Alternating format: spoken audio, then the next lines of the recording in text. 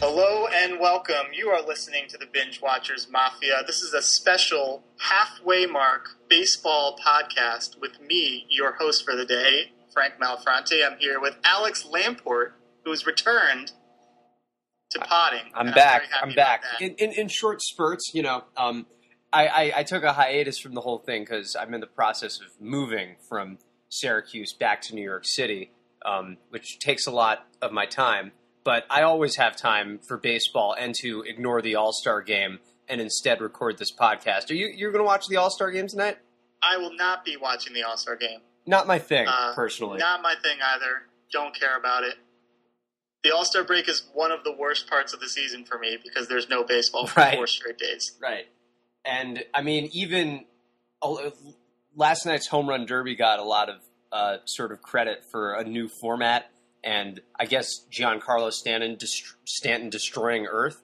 But, I couldn't stand Chris Berman enough to put that on TV. Right. This is actually the really dead period where it makes sense to talk about baseball instead of sitting your ass down and watching it. And the Lamport move, this is one of the most interesting developments of the 2016 season. I'm incredibly excited to have you back in the city. Oh, yeah, it's going to be great. Yeah. Good things. And now Binge that Watchers listeners, this is a huge development for us. Maybe some in-person pods will, as I had long hoped for, will actually be part of our future. That would be huge. Free-flowing conversations. But at any rate. So let's get rid of the housekeeping. Listeners, thank you so much for being here. If you could do a couple things, we would really appreciate it. The first would be to rate us on iTunes.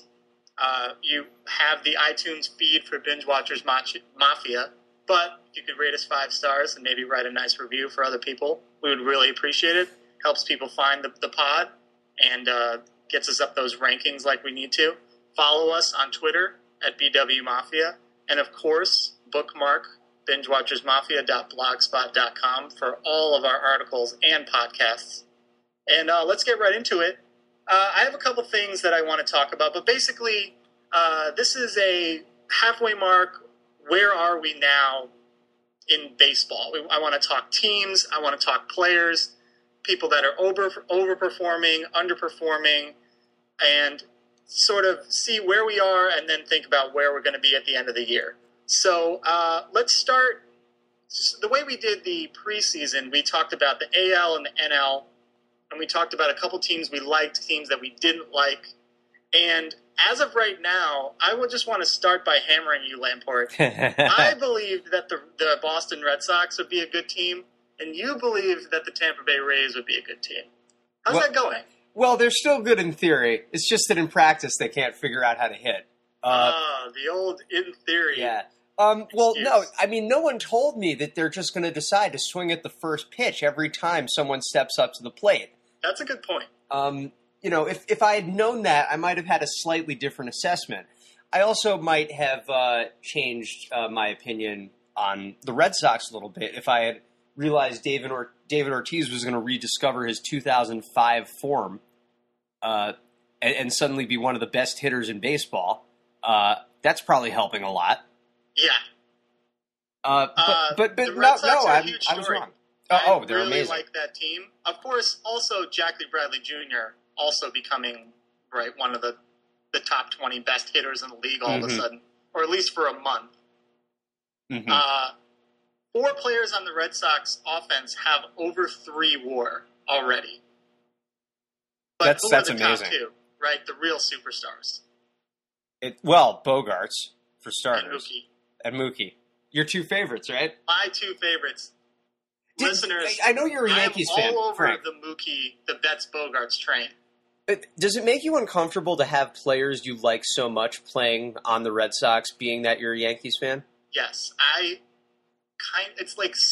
love these guys so much that I halfway consider watching Red Sox games instead of Yankees games when they're going head to head. It's that bad. Yeah, this season you kind of have to. The Yankees have been pretty depressing, but obviously the Red Sox lineup. I think it's the best in baseball by WRC plus, and the best in baseball by a shit ton. of other metrics, just because that lineup has no real weakness.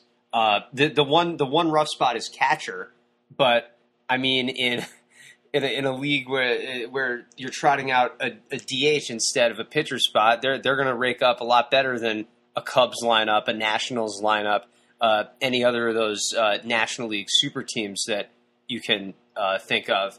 And it's just so deep that it's just so tough to get them out three outs anytime up against them. Yeah. And even if their pitching is a little mediocre, and the Craig Kimbrell injury is very upsetting for them, I don't think Brad Ziegler is the answer to any question. But you know, that offense is going to be able to lift them at least to a wild card spot where they'll be in the discussion.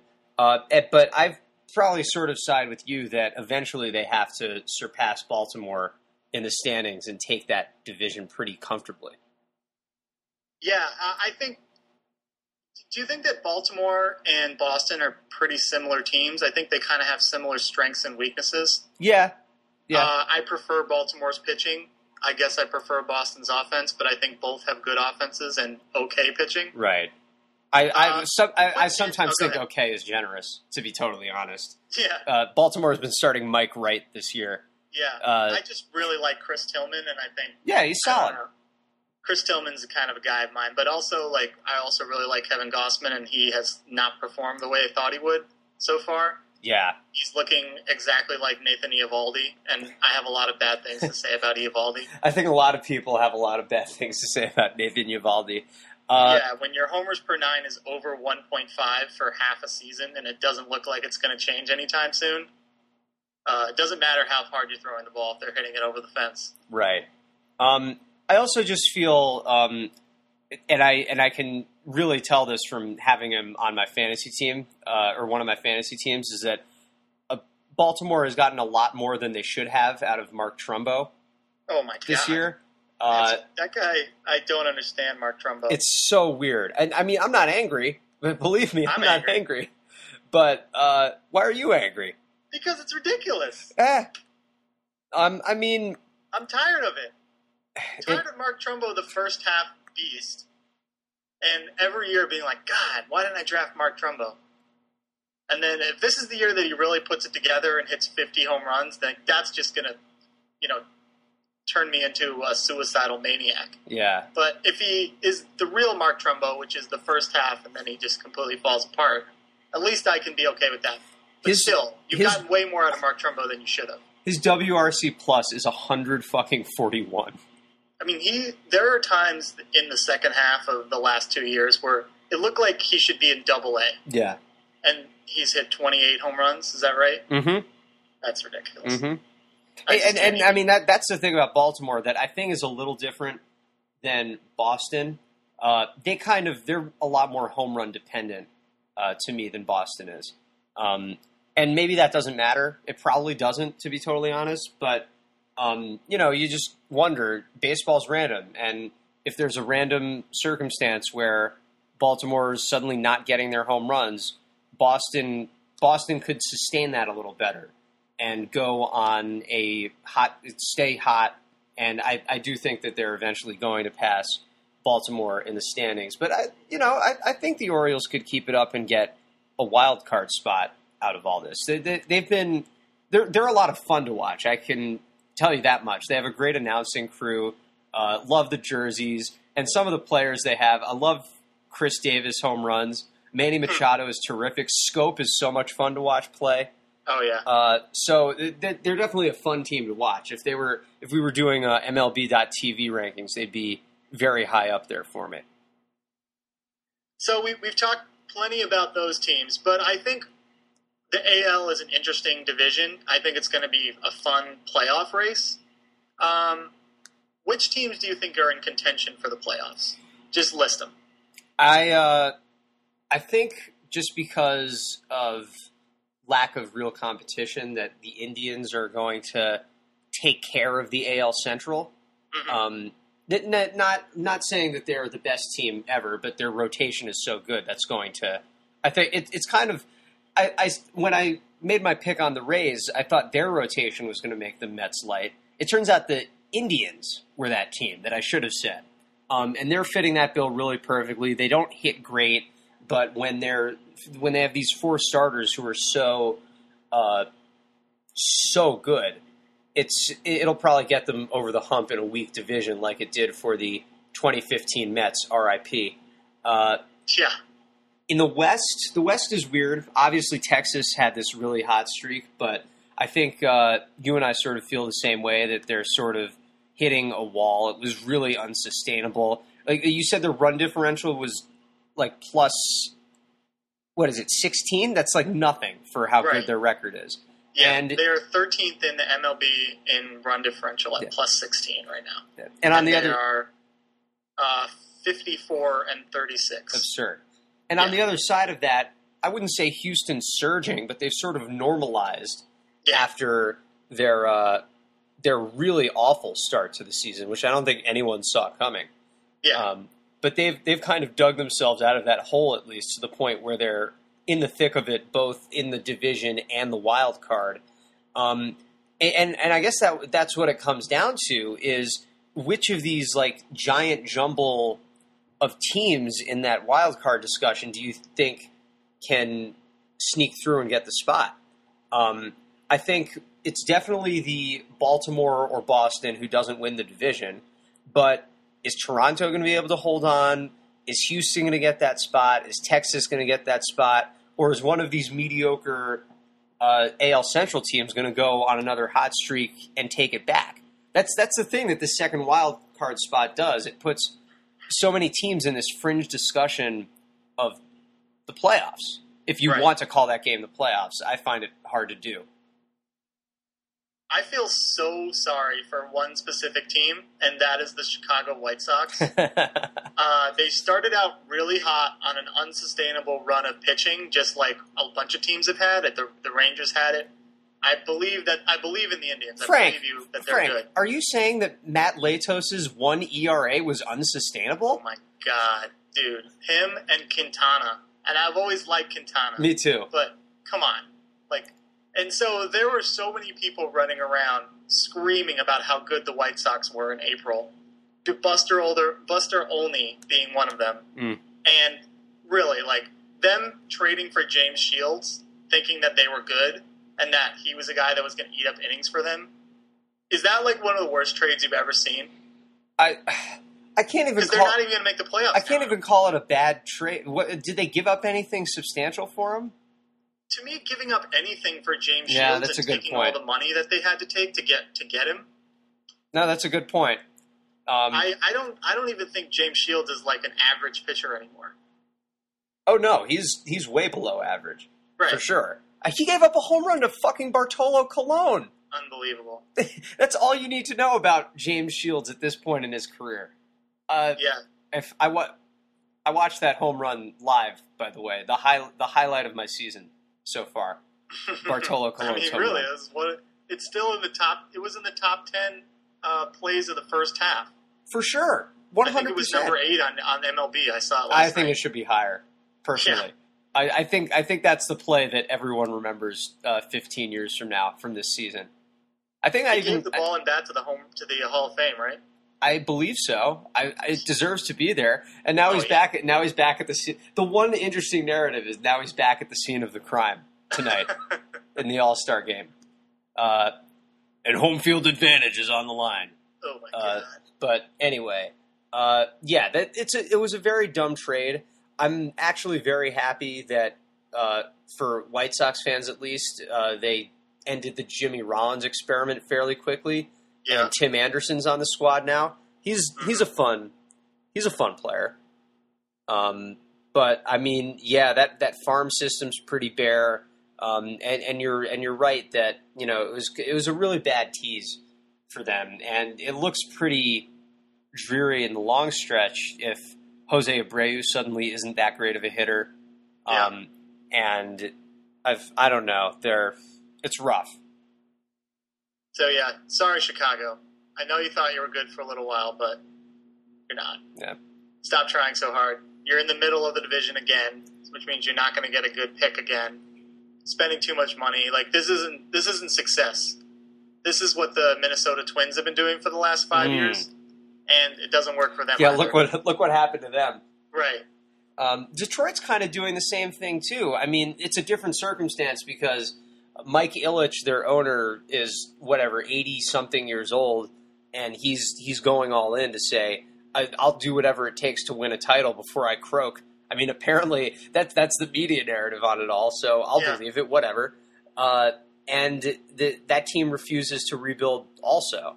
So I think that tells you all you need to know about the AL Central and why I think it's going to be a pretty easy ride for Cleveland the rest of the way. But somehow, with Detroit, they keep picking the wrong players to sign. Oh, Upton. Upton, and why didn't they just pay for Scherzer? Probably should have just paid for Scherzer. He's very good. He's very good at baseball. I know, right? Yeah. God, at least he's worth it. I know. Signing Jordan Zimmerman to 85% of what you pay Scherzer for 55% of what the value is. I don't know. I don't get it. Yeah. I don't run a baseball team, and I didn't start Little Caesars, but Jesus Christ. And you know you're a smart man when you started Little Caesars. Pizza. Jesus Christ. Other stuff in the AL. We got the Rays. We kind of mentioned they are just in a funk. They're 1-9 their last 10. I think they're maybe 10-20 in their last 30. That's obviously terrible. They're not this bad, right? I mean, the thing you told me, I remember at the time, is if it does go south, they're probably going to trade people. Oh yeah, that's true. I think Odorizzi's out. He's definitely. I think Archer could even be out. I mean, I wouldn't be stunned if he was. Let's put it that way. It's such a good contract. Yeah. The Rays love long contracts that don't cost them any money. Mm-hmm. Longoria? He's actually had a pretty good year, but really good first half. Yeah. Yeah. Is he on the market? His contract's going to start getting more expensive. Yeah. I think the Rays do have to think fire sale, and maybe it's very depressing because they were a fun team for a while. And this could be back to the craters where now I just hope they go back to those 90s era Devil Rays uniforms and just be just get really bad again. Would that be good? I think that'd be a great idea if they changed the team name based on what they were trying to do. If they're rebuilding, they're the Devil Rays. So they're doing the tank thing. The tank thing. They're in the pits of hell. Right. So they go back to the Devil Rays. Yeah. But when they finally see the light. Anyway. When they finally see the light, they go to the Rays. That's not bad. Yeah. And, they're only 5 games better than Atlanta, and Atlanta's, future is a lot better because of their fire sale. So, yeah, I think this is definitely the year. Well, I mean, Tampa just has to make sure it exploits the locals' tax money for their new stadium, and then they'll be fine. That's 2 years from now, yeah. They need to be like the new Chicago Cubs in 2 years. Right. Hopefully. Right. But yeah, there's not much to say about the Rays. I was wrong. I can admit it. And let's. I'm glad I didn't put actual money on it. I feel really bad for LA and for Mike Trout. I feel really bad for Mike Trout. Do you think it's really sad to be the MVP on a last place team? Yeah. Do you think? And bear with all the nonsense here as we maybe sort of start a segue into my preferred league.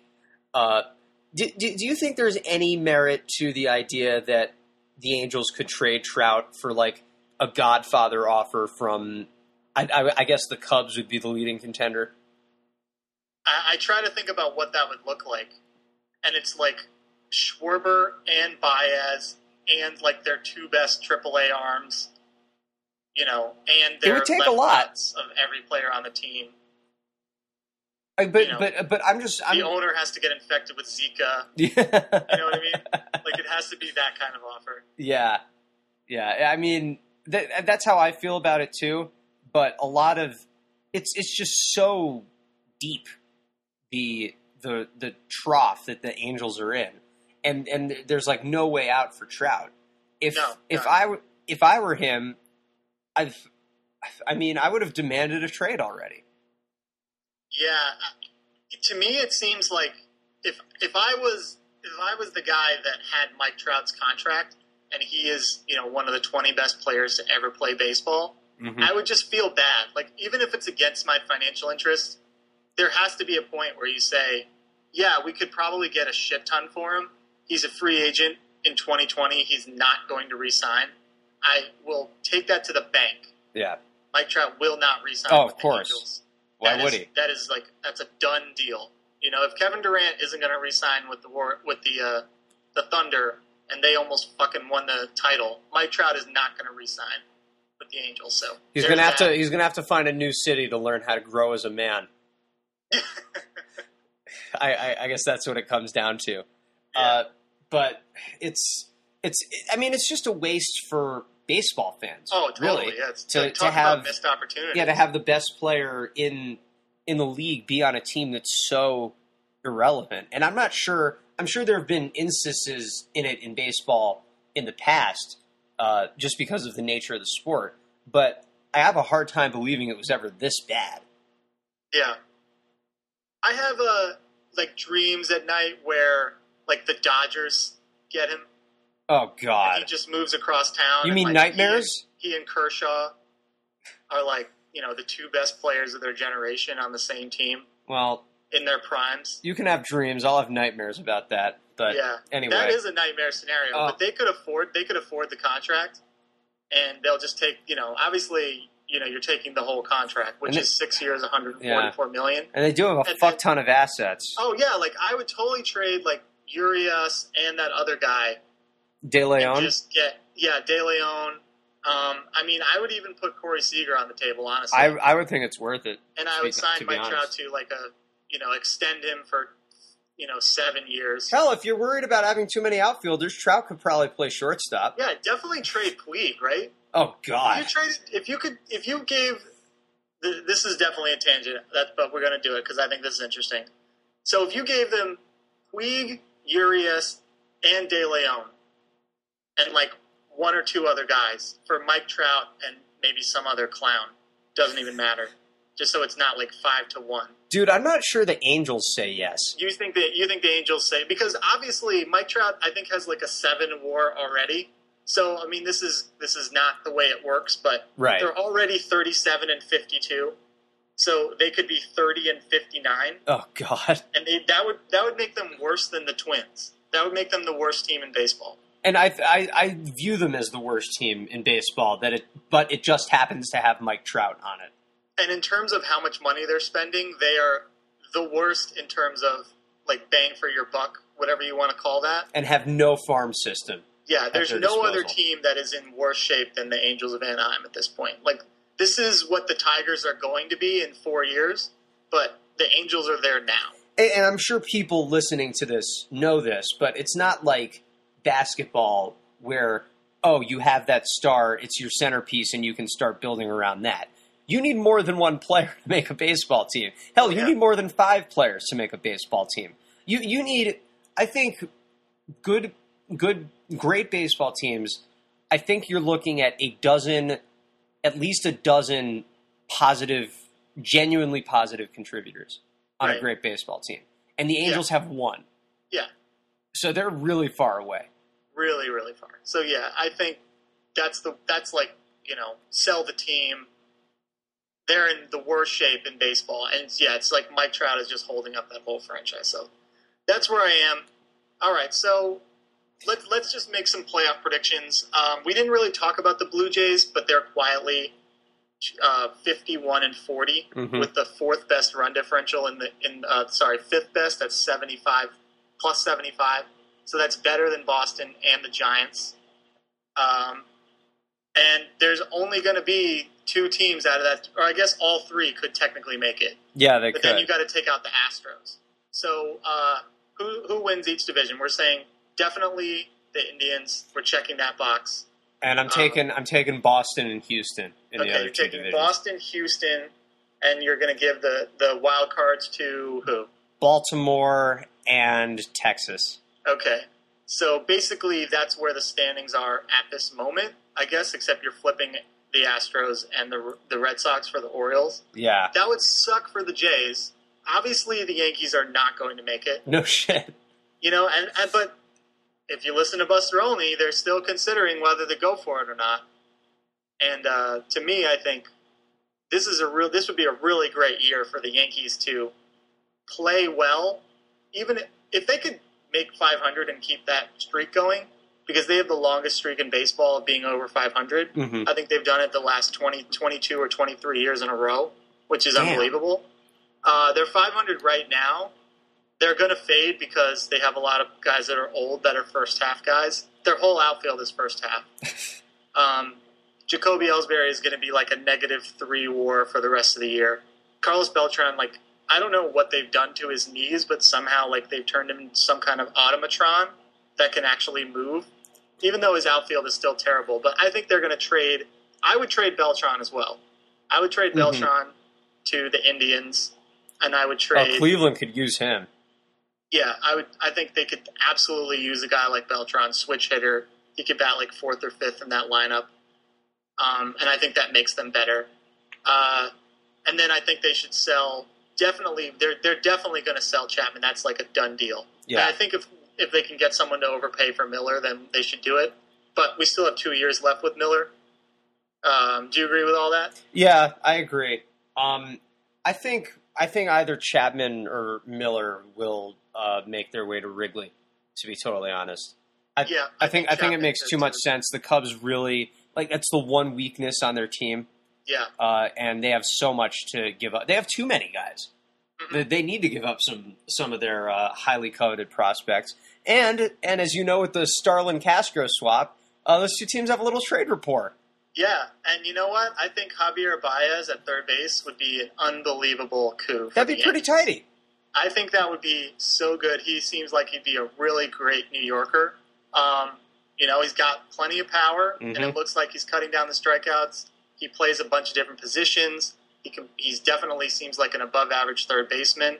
And, then we could have a Bird,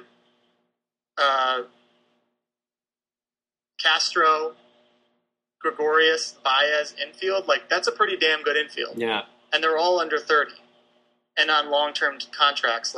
That's the kind of thing I want to see. And then I think getting rid of Beltran because we've got Aaron Judge coming up next year. And then if we can figure out the pitching somehow, that would be great. But even if you can just go Red Sox and just go all young position players and worry about the pitching later, that's how you make a good team, I feel like, in 2016. Because we've seen, I want to kind of transition to the National League and talk about your team, the Mets, and how relying on amazing starting pitching, while when it's good, it's the best way to win, but it's not as sustainable and it's not as stable as if you have a good bunch of position players who are 3 to 5 WAR players. So let's talk about the National League, and let's start with the NL West and what you think about Matt Harvey and where the Mets are going to finish. You mean the NL East? I don't think. Sorry, did I say NL West? You did say the West, but that's okay. NL East, yes. I just stamp a giant sad emoji on this season. To put it simply, I had held on to hope until this past week. It was that long. Especially the Mets swept the Cubs two weekends ago or something. I was riding pretty high. I was pretty excited. They were starting to hit again, but they've just been killed by injuries. Not just to these pitchers, but the lineup that they're trotting out right now. There are 2 guys who were on the World Series starting lineup last year. Yeah. It has just been, and part of that was their own doing. We'll probably have to talk about Daniel Murphy at some point on this podcast. I prefer not to, but we're probably going to have to. Okay. That was their own doing. They made their own bed thinking David Wright could make it through an entire season, with his condition and the way he was going and all of that. So, a couple of these were their own mistakes. But stuff like, Lucas Duda's back injury, which sort of came out of nowhere. Cespedes has gotten banged up a few times. Lagares was out for several weeks. He's an important guy in the outfield and would at least be stealing bats from Alejandro fucking De Aza. That is just sad. Darno got hurt again, so we had a lot more of Kevin Plawecki than I was excited for. It's honestly felt a lot like last year in terms of the offense, and then all of a sudden the pitchers start getting hurt too. Yeah, and I think every one of them, except for Cologne, has been injured for at least a little bit. Isn't that amazing? And I think it's not only that they get nicked up, it's that because of the history with especially Matz and Harvey, there's sort of this unrelenting dread every time we hear something even as innocuous as a bone spur, where Syndergaard can come back, just fine. And it's almost like, yes, these guys are so amazing to watch, but especially, Syndergaard and Harvey are putting so much into every single pitch. You're like, oh my God, his arm's going to fall off. Oh my God, his arm's going to fall off. Oh my God, his arm's going to fall off. Every single time he's on the mound. Yeah. And I don't know. Obviously, last season was a ton of fun right around, it started happening, just after the All-Star break. They were behind Washington for most of June and July.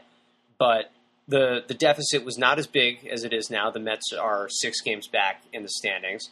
And they had all of their pitchers healthy at that time. And they don't right now. And I'm wondering if...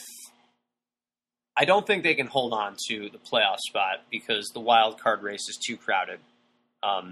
With Harvey gone, Logan Verrett is not as good as Matt Harvey, even 2016 Matt Harvey.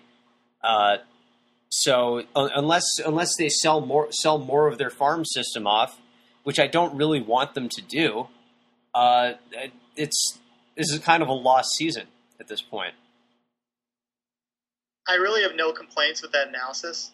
The number of teams in the West that in the NL that are better than them, that are not in first place. There's 1, 2, 3 teams at least that are better than them: the Giants, the Pirates, and the Cardinals. What about the Dodgers? Sorry, I said the Giants. I meant the Dodgers. The Giants are in first place. The Dodgers are in second place at 51 and 40. They're going to I think we can comfortably lock them in for either catching the Giants somehow, but at the very least getting that first wild card spot. Okay, I am not on that train. Really? Yeah, I don't believe in the Dodgers. Okay. I like the Dodgers. I think they have Clayton Kershaw, and they're 14-2 when he pitches.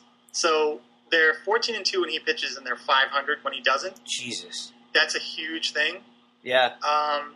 They have some decent players, but I think, last year was kind of a mirage because I don't believe in Justin Turner and Yasmani Grandal, and also Yasiel Puig has regressed. So they've got, some guys that I think are some decent kind of journeyman players, including Trace Thompson, but I don't believe in their pitching. They're getting Brandon McCarthy back, but now, for another 3 weeks. Some of the things that I look at to kind of look at like a real team strength, one is run differential. We've talked about a lot. So they're 8th in that, but they're, St. Louis is 3rd in that. And St. Louis is, they're dead even with the Dodgers. I do believe in St. Louis. I think they have a better offense. Obviously if Kershaw comes back, then they can probably win a 1-game playoff if they get one of the 2 wild cards. But, that's if Kershaw has no more injuries for the rest of the year. Right. Because he's already been on the DL for a week. Yeah. And he has to come back nice and healthy from this too. Yeah. So, no, I see what you're saying. I just think they've built themselves up enough of a cushion at this point. Because you got to remember all the teams that are trying to catch up to the Dodgers, even though they're good, they have severe flaws. Yes. Like Pittsburgh, if you could combine the Pirates and the Mets, that would be fun. But Pittsburgh's offense and still the Mets pitching, which let's be honest, it's still great, superb even. It's been this year, But I mean, the Mets can't hit, the Pirates can't pitch. The Cardinals, I don't really know what's wrong with them, to be totally honest. You do make a point about their 89 run differential, so their Pythag has to be much higher than where they are in the standings. Their Pythag, which basically uses run differential to estimate what their record should be, it has them at 53 and 35. Yeah. And I mean, that's huge. That's a good way to kind of put it all together. When I see high run differential and team not performing, the next thing I do is look at their record in one-run games. Mm-hmm. So they've played 22 one-run games. They're 7-15. There you go. So they should be above. They should.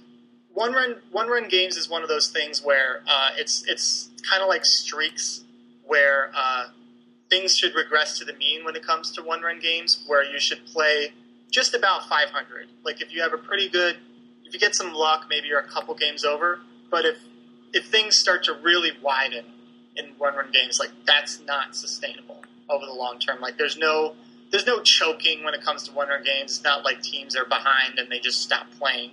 These are professional baseball players. So if you're 7-15 in that category, you're in trouble. And the Mets are 18-11. Oh, Jesus. So that's a problem, in my opinion. San Francisco is 20-10, and LA is 15-14. So, one of the things about one-run games is that if you bank enough wins and then you just play you can regress to the mean and play the rest of the year at 500. But if you've banked 10 wins or 5 wins that maybe you shouldn't have, then that's fine. Yeah, I agree. It's not like because you got off to this hot start in one-run games, now you have to be bad in one-run games. But it does mean that if you look at a team like San Francisco and you say, wow, they're 57-33, they're the best team in baseball. Well, they've played the most one-run games at 30. No one else has played more than 20. The Mets have played 29, and everyone else is right around them. But the Giants have played the most, and they have the best record in one-run games of anyone in baseball. The number 2 is the Philadelphia Phillies at 20-9, and they are 42-48. So tells you all you need to know about the Phillies. To me, that tells me everything you need to know about the Phillies and their hot start, and the fact that they are truly a terrible baseball team. The one thing I do wonder, I mean, well, this will get off into way too much of a tangent, but I do sometimes wonder if there's anything to a team being well-suited to winning one-run games. Like, for instance, I look at Texas's 19-7 record in one-run games, and I'm like, okay, that's absurd. Their bullpen's not even that good. Right. That's just total luck. Yeah. But, Jerry's great. I call him Jerry. Jerry's Familia for the Mets. Their bullpen has been pretty solid all year. I think they only have one walk-off in that whole stretch of these one-run games. Oh, that's a good point. So what I wonder is, just are there teams that are better suited to winning one-runners as opposed to others? Yes, and I would say the 2 biggest factors to winning those types of games, or the 3 biggest factors, are your bullpen, so that you don't lose games that you should have won or lose ties. Your what kind of depth you have on the bench for pitch hitting and things like that in the National League. And then, especially in the National League, it comes down to the manager. And I guess this means that I don't like Terry Collins, and I do like Bruce Bochy. So I don't think that Terry Collins knows how to manage a ball club. I don't know what you think about that. But I think he has some severe. I think he has some severe flaws in his. Yeah. I thought he ran circles around Matt Williams last year, but that's not exactly an Olympic race. Right. Yeah. Somehow Dusty Baker has been passable. Oh God. Even though they just called up Trey Turner, even though he could play literally 3 positions for them right now that they need help at. We should talk about Washington a little bit because they should be so much better than they are, in my opinion. Especially the way let's bring it up. Especially the way Daniel Murphy has played. Yeah. Like, oh my God. I haven't heard the real Daniel Murphy story yet. There are certain people I follow that will do like these deep dives into players, and I don't know what it is, but obviously Daniel Murphy has done something. Yes. And I believe it. I remember reading an article on Fangraphs earlier this year that was basically explaining that he's a different hitter. Just completely changed his swing, his approach, everything. Yeah. And he just has he was always a good average hitter in his entire career with the Mets.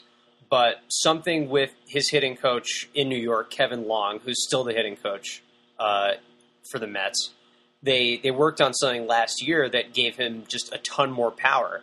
And you started to see it in October, which is why I think a lot of Mets fans thought, it's going to go away. But it obviously stayed, and he's that hitter now and forever. And to have that at a position like second base is absurdly valuable. And I mean, the dude has 3.7 WAR. Yeah, I think he must have more WAR than Bryce Harper. Yeah, but Bryce Harper's at 3.3. Daniel Murphy has been their best hitter this year. That's amazing.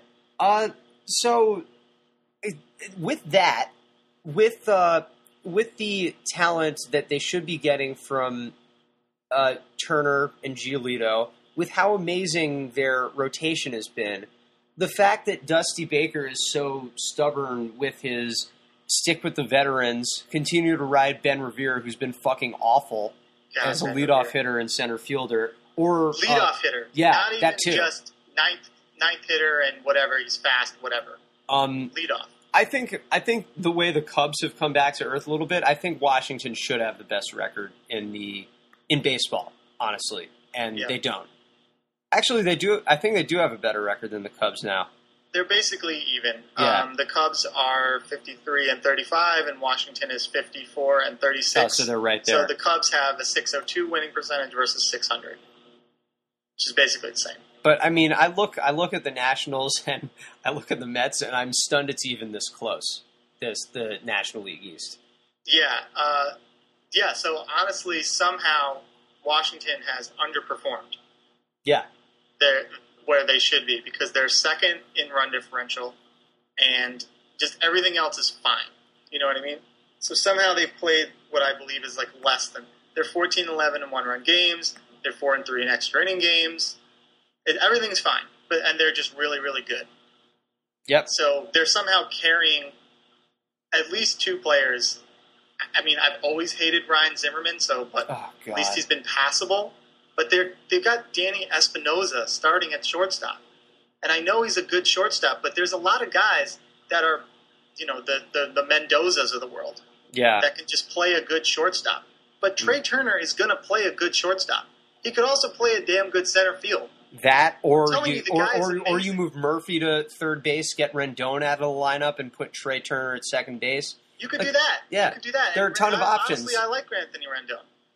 That's fine. You can like him. That's okay.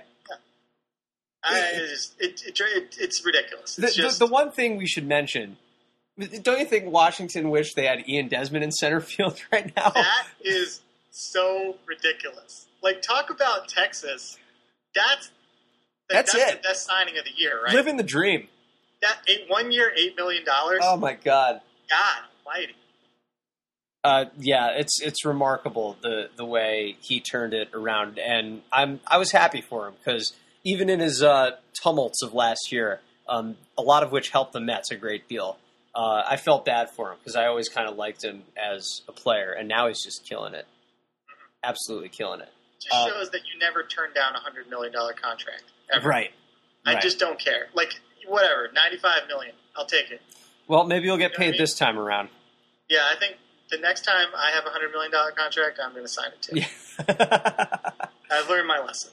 Okay. I think we're sort of getting to it, but unlike the American League, where some of the races are at least somewhat interesting, I think the three division leaders in the National League are really starting to separate themselves. Mm-hmm. Even though you can argue that San Francisco is largely based off one-run games, you don't seem to be that high on the Dodgers to surpass them anyway. So yeah, I like the Giants top to bottom. Yeah. I like their roster. What division in the National League do you think actually has the best chance of seeing a different team win it? The Central? Really? Yeah. I I guess think the Central is the closest. I guess it's obviously not closest in terms of games, but I guess just because that there are two very talented teams within it, where you don't really see that in the other ones. I have to go with the East just on the premise that fine, let's just let Dusty Baker keep managing Washington into a ditch. I don't have a problem with it. Fuck it, I wouldn't mind if the Marlins won the NL East. I just don't want it to be Washington. Yeah, I don't think that's gonna work out for you. I don't think so either. But yeah, it's a 7-game lead versus it's 6.5 in the West and 6 in the East. Don't count out the Pirates either. Yeah, I know. They played over 500, and their schedule is heavily first half lopsided. And I think over half of their games are going to be against teams that have an under 500 record. Okay. And there's only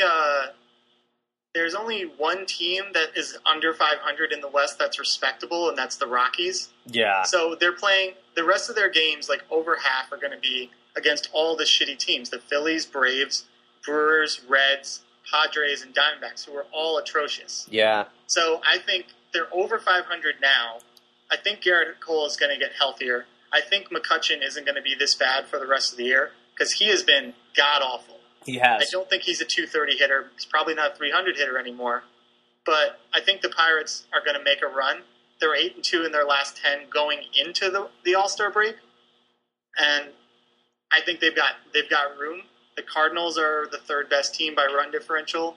The Cubs are first. But the difference between the Cubs and the St. Louis is the difference between the Dodgers and Miami or Miami and Arizona. 50 runs. So that is a big difference.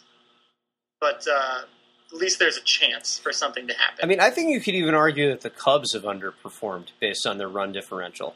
Yeah, this is just a bad period for the runs, I think, for the Cubs. They're 2-8 in their last 10, and I think they're like 7-13 in their last 20. Yeah. But so by the end of, they're not going to win 114, but they'll probably still win 107. And can't complain about that. Be the best team. Yeah.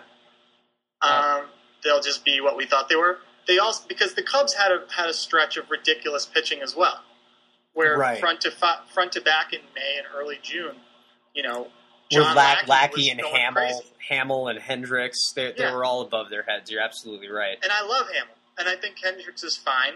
I hate John Lester, and he's been good.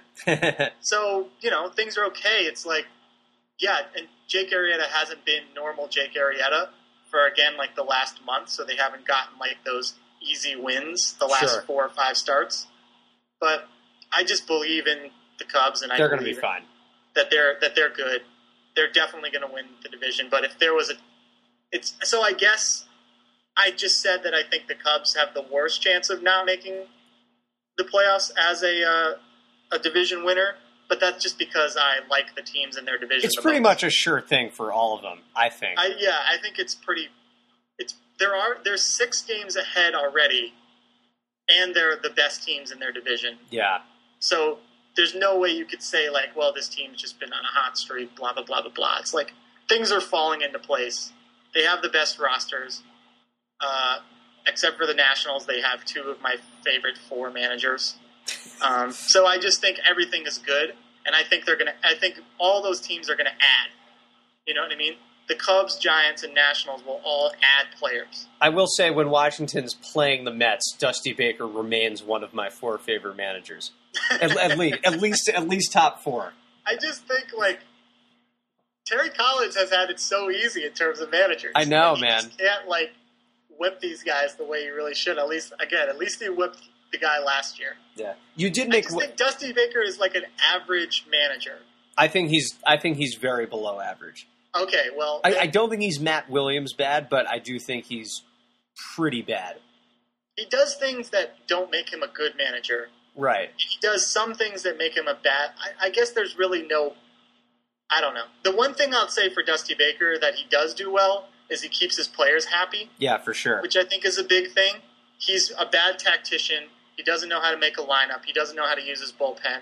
But at least he keeps his players happy. Which is certainly more than could be said about his predecessor. Bryce Harper or anybody on that team. We haven't heard a peep from the Nationals this year.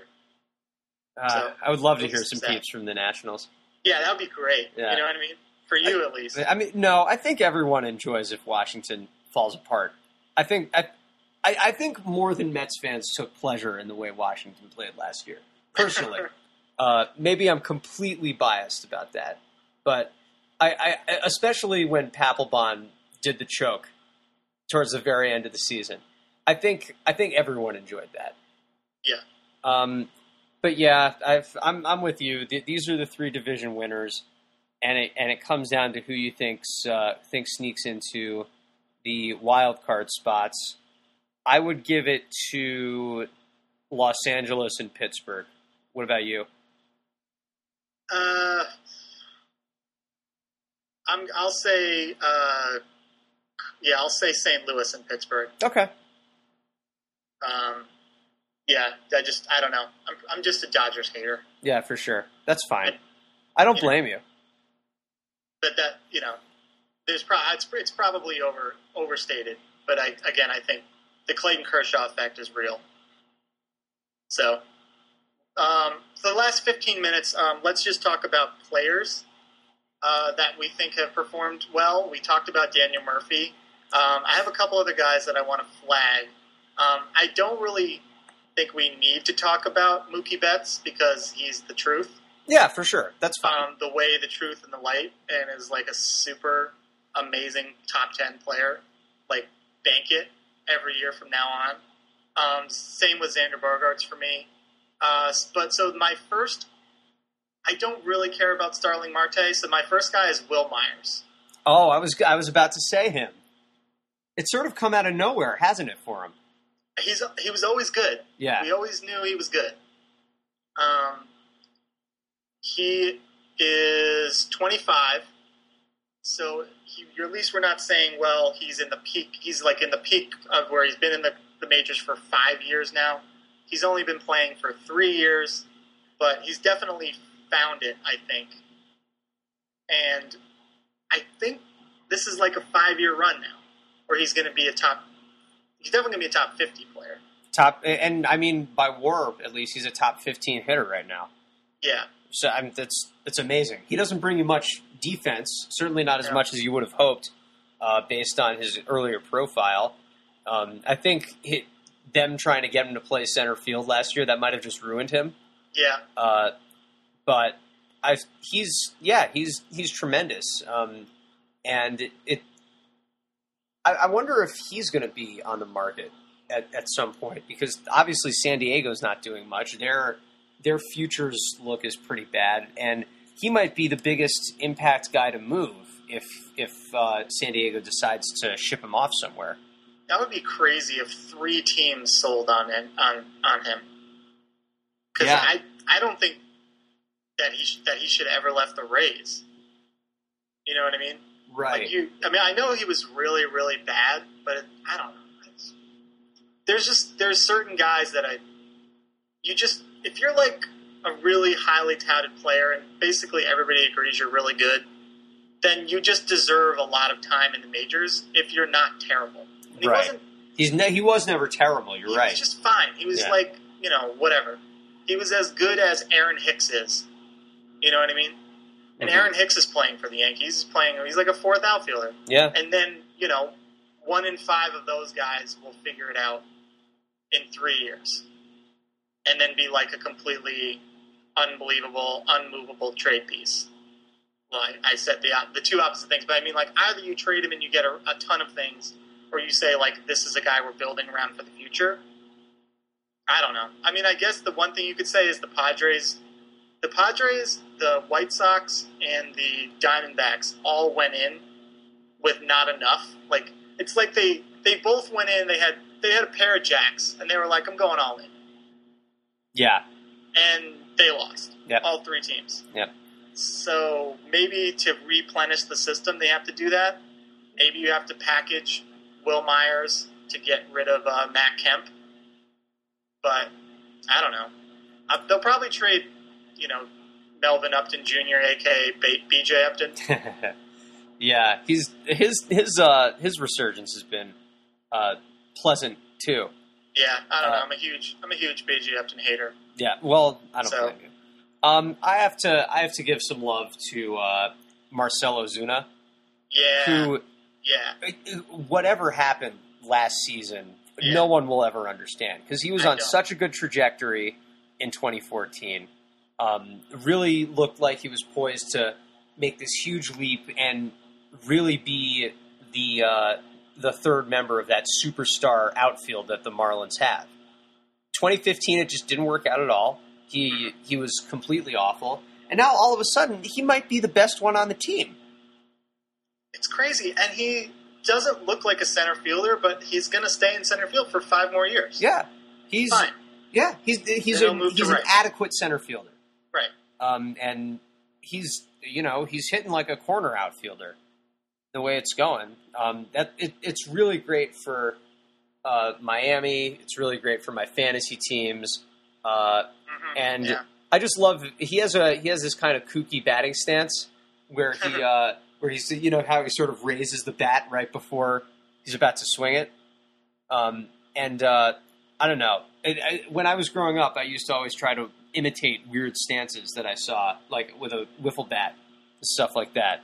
And this is definitely a guy who I would do that for.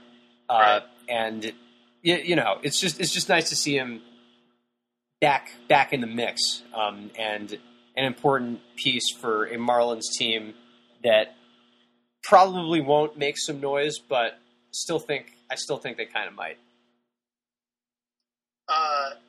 I'm just going down the list here.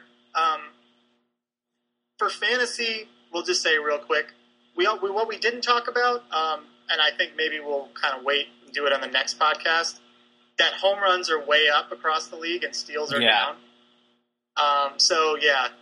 Your Mookie Bettses, your Will Myers, your fucking Eduardo Nunez's. Oh, God.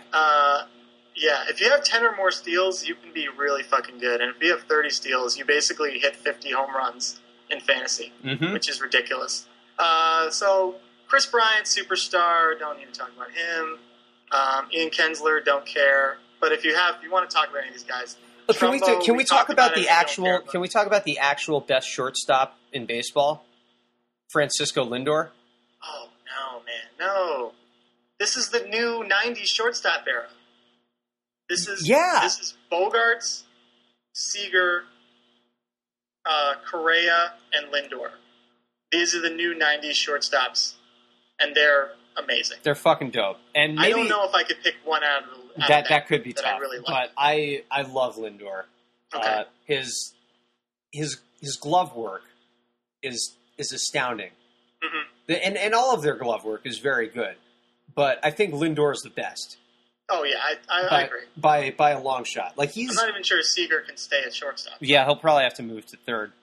Just like his brother. Too bad they won't be able to play on the same team. Yeah. But Lindor is so good there, and he's bringing just as much with the bat. That's always been crazy. Like I don't know, Tito Francona. Like when you hear guys talk about that are like baseball guys, they always talk about like he's making all the adjustments. Like there's like certain buzzwords that you always hear, but he must be making all the adjustments. Yeah, because he was never this much of a hitter in the minors either. Yeah, right. It's like he's hitting better in the majors than you've ever seen him hit. I've seen interviews where he was actually sort of saying, "Well, the minors bored me, so I was never really this motivated to go and do it." Right. But now that I'm here on the big stage, I'm really locked in and focused, and you can really see it in the way he's performing. It's unbelievable how the stats have just gone up out of nowhere. He was like, we'll just take OPS. 2014 with the Indians AAA, 695. 2015 in the Indians AAA, 752. When he gets called up for 2015, 835 OPS, nice. And now this year he's remained steady. He's at 823. Yeah. So I kind of buy it. Maybe he was bored. That's the kind of thing that if you're quote unquote bored, that's kind of a makeup issue for me. Where like that's another baseball term for like your kind of head and your heart and like kind of all the things that aren't physical. If you're not trying hard because things are too boring, I don't know. Like, doesn't that mean you're not? He's trying hard now, Frank. That's all that matters. Is he gonna keep trying hard? Like, or is next year when there's, I don't know. The league is constantly going to keep trying to find new ways to attack him. Is he going to get complacent now and think, well, I'm just really, really good and I can, we'll see. Just be a good offensive hitter for the rest of my career? We'll see. I do believe he's a good player. I'll give you that. Yeah, me too. I do believe he's like, he's one of probably top 20. One of the guys you'd want to start a franchise around. All that stuff. Some quick hitters. Danny Salazar, amazing. Oh yeah.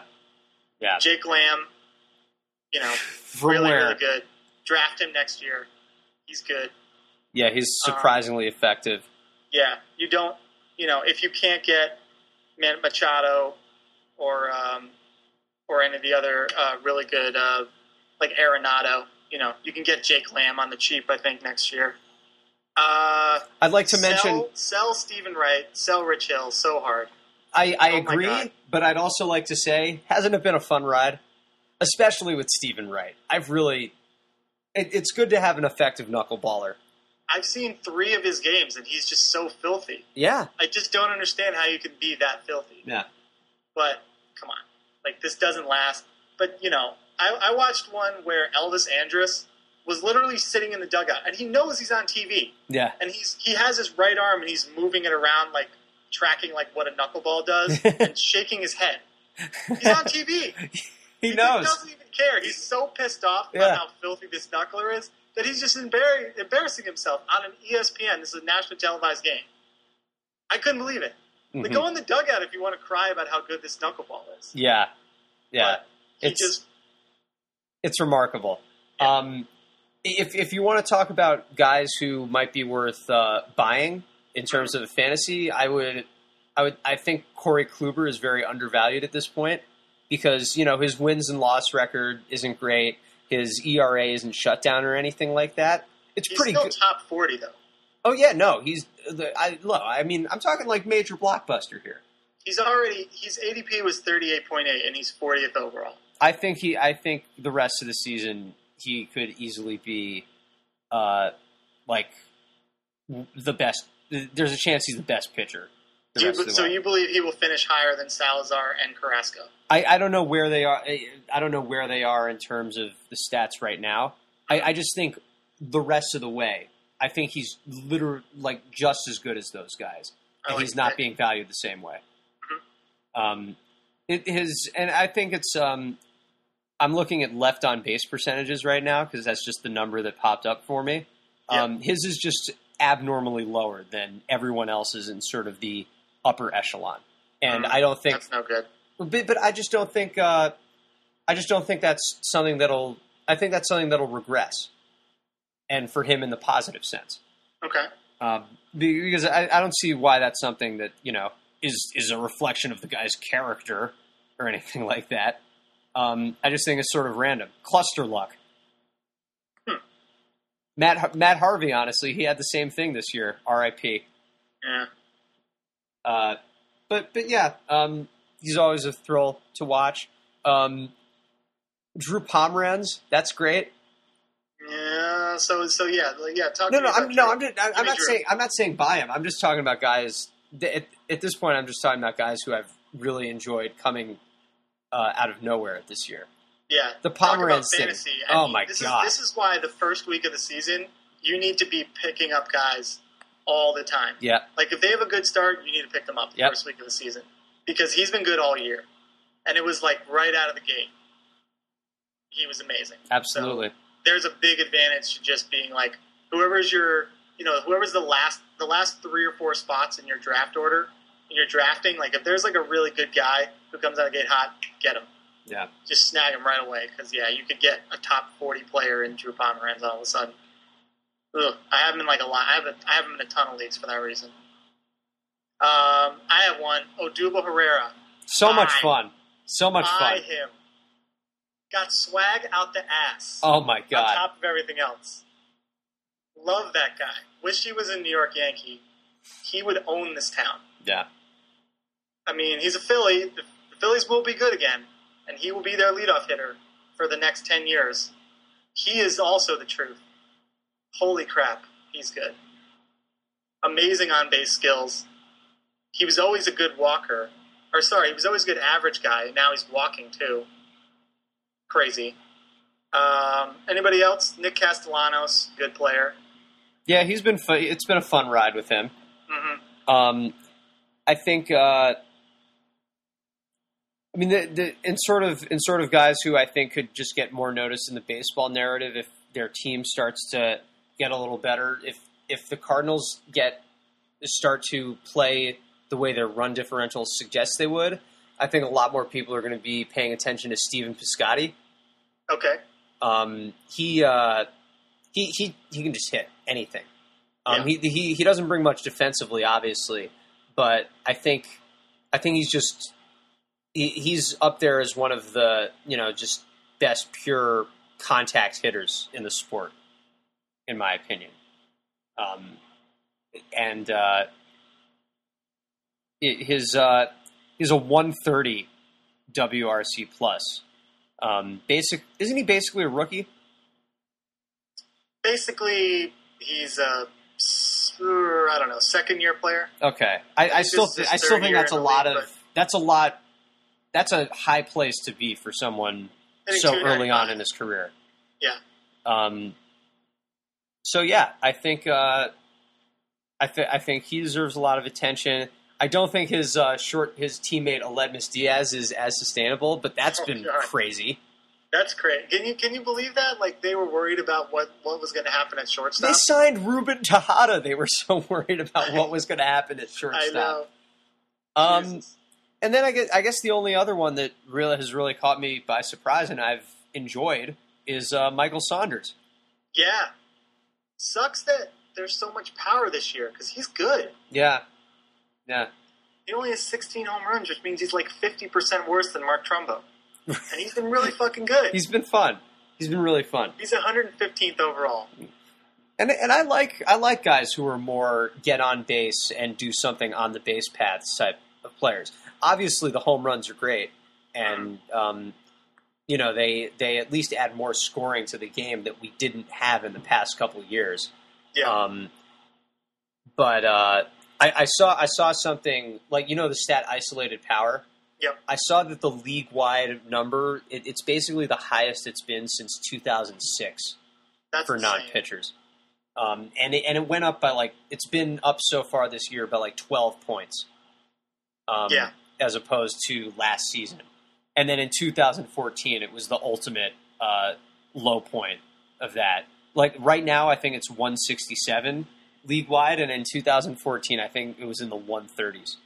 It was so low.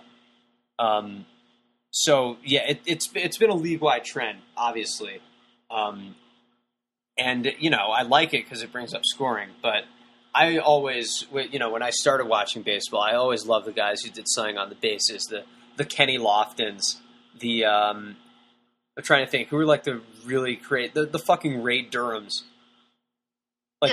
those guys who were just pure base stealers who I don't feel are around as much anymore. There are some, but there are fewer because people are just down on steals. Obviously, I love steals. I just think it's a really fun part of the game. Yeah. That it just keeps you interested more than you would normally. Just right. If there's a guy on first base who can steal, just makes it more fun. Remember how much you were a Yankees fan, so you'll remember this. Remember how much of a pain in the ass Sean Figgins was? Oh my god, that fucking guy! And it's every time you watch a Syndergaard start, you're like, wow, he's striking everyone out. But once he gets on base, that guy could get to third. Yep. You know what I mean? Yep. Carlos Santana could get to third on Noah Syndergaard. Oh yeah, for sure. Carlos Santana steals all day long. Carlos Santana, speed demon. Oh yeah. I have one more topic I just want to talk about. Go for it. And it's this is just a real quick 5-minute hitter. Do you think baseball has gotten more athletic in the last 3 years? That's a really good question. I'm going to say, I mean, this is obviously totally anecdotal, but I'm going to say, it's kind of hard to say. I'm going to say, yeah. And I'm not even going to look at it in terms of the position players. I think the pitchers are a lot more athletic. Jake Arrieta, right? Starts and ends with Arrieta. He was in the body issue. Yeah, well, obviously. But, I mean, between him and then there are just these Goliaths on the mound. Bumgarner's a gigantic dude. We have someone named fucking Thor who throws pitches now. Yeah. Strasburg's a giant. Sale's a giant. I think pitching has become a lot more, especially starting pitching, has become a lot more of an athletic endeavor. And that's really interesting to me. I'm not sure, and also obviously bullpen guys. So, there's so many more people throwing, God knows how fast, in terms of the radar gun and stuff like that. So, I think that's a way more athletic endeavor. I don't know if that's the case among position players. In fact, I'm curious as to what you have to say, because I really just don't know. I think it's happening on both sides, and okay. I think it is very anecdotal. But I feel like there are very few players that are where in the past, from the steroid era and even later, there were a lot of players who were very good hitters and not so great fielders. Like even like a Miguel Cabrera. Mm-hmm. But nowadays, I feel like all of the best players are amazing athletes on both sides of the ball, and everyone just seems like if you just can't keep up with the raw athleticism, you're struggling. Right. Like your Jason Kipnises, and your, even like your Longorias, and I'm just throwing out names of like guys that are getting older, but I feel like just don't have the same kind of raw athletic talent. Even like your Joey Vottos, they're not even as good as your Jackie Bradley Jr.'s these days. It's true. I think it's like the league is turning over, and guys that are older are getting worse faster because there are just these amazing athletes coming up, and they're all over the place. I guess one of the, this is tough to say, but I guess one way you could at least postulate how athletic baseball is terms in defensive runs saved, just in the sense of how well guys get to baseballs and such. And this is just a quick Fangraphs check of the last 15 seasons. Mm-hmm. This is tied for the fourth best in terms of DRS at -1. Actually, the high was 16 back in 2003. But there have been some real low points.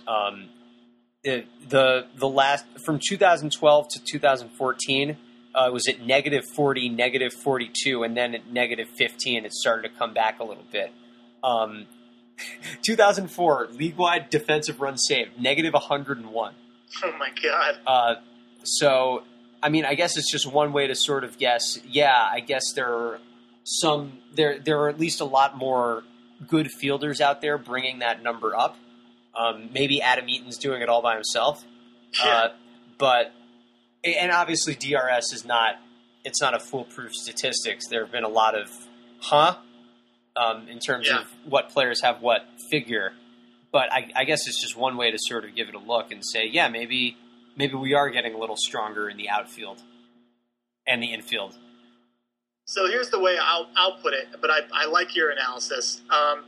If you just look at the ESPN Player Rater top 100, and you look at guys that are purely offense first, or what I would consider purely offensive first, there's only 3 or 4 guys in the top 100 that are just bad fielders. Wow. David Ortiz, Trumbo, Edwin Encarnacion, Nelson Cruz, who is not even that bad of a fielder. He still has a good arm. Right? And then you got to go. The next guy you go is Miguel Cabrera, who actually also used to be a good fielder, but was never like a really, really good fielder. And then, that now you're the old. Like, it's just weird that Jason Kipnis, Victor Martinez, Evan Longoria, and Dustin Pedroia are 96 through 100. Those used to be like top 50 guys. Yeah. It's just weird. And everybody in the top 20 is Altuve, Kershaw, Trout, Betts, Desmond, Donaldson, Marte. Will Myers, average. I just don't think of him as a poor defender. You know what I mean? Right. He's fine. He's fine. You know what I mean? And some of those guys are really great defenders. That's just one of those things, Yeah. Chris Bryant, average defender. He'll probably be a bad defender when he's 33, but he's still young. Yeah. And again, what I'm talking about is just athleticism in baseball is as high as I've ever seen it.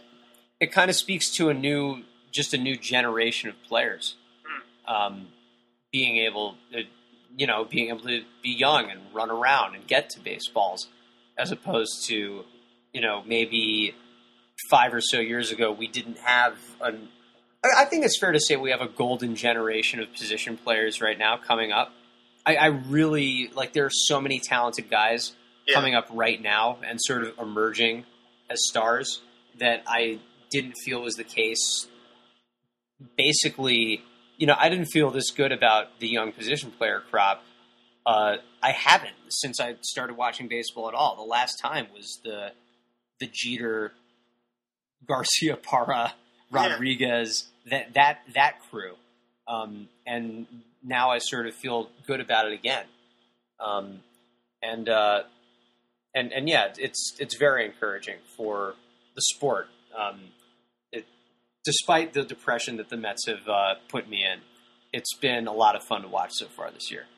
And the Yankees are the same way. If you talk about athleticism and you talk about superstars, the Yankees have nothing that's ready to do that. Right. They have no, if I had Nolan Arenado and Manny Machado on my team, I'd watch so many more Yankee games just to watch them. They're so good. Francisco Lindor, Jose Altuve. Those are the people I want to watch. I don't want to fucking watch Mark Teixeira anymore. I just can't handle it.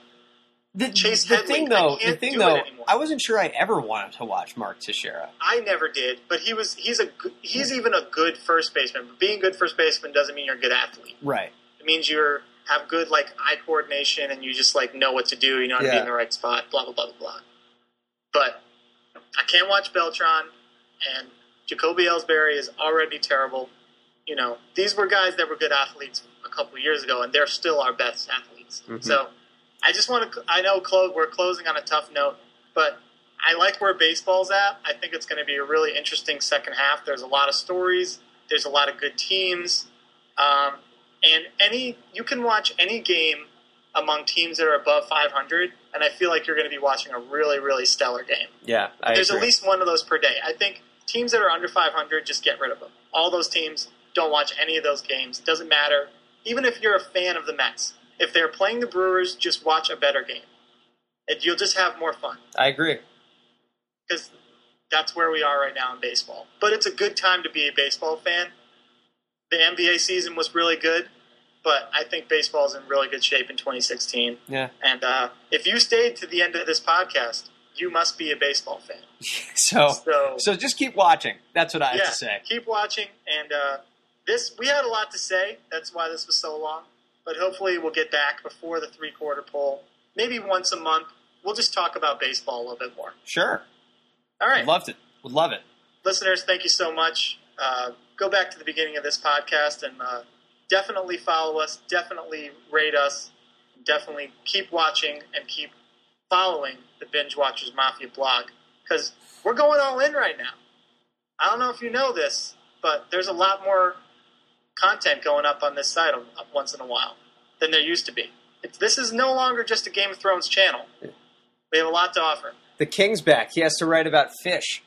I know. So many times. I haven't read a good fish article in my entire life. Well, but geez, I've just been hankering for that. Well, you know where to go. I know where to go for all of my fish concert review content.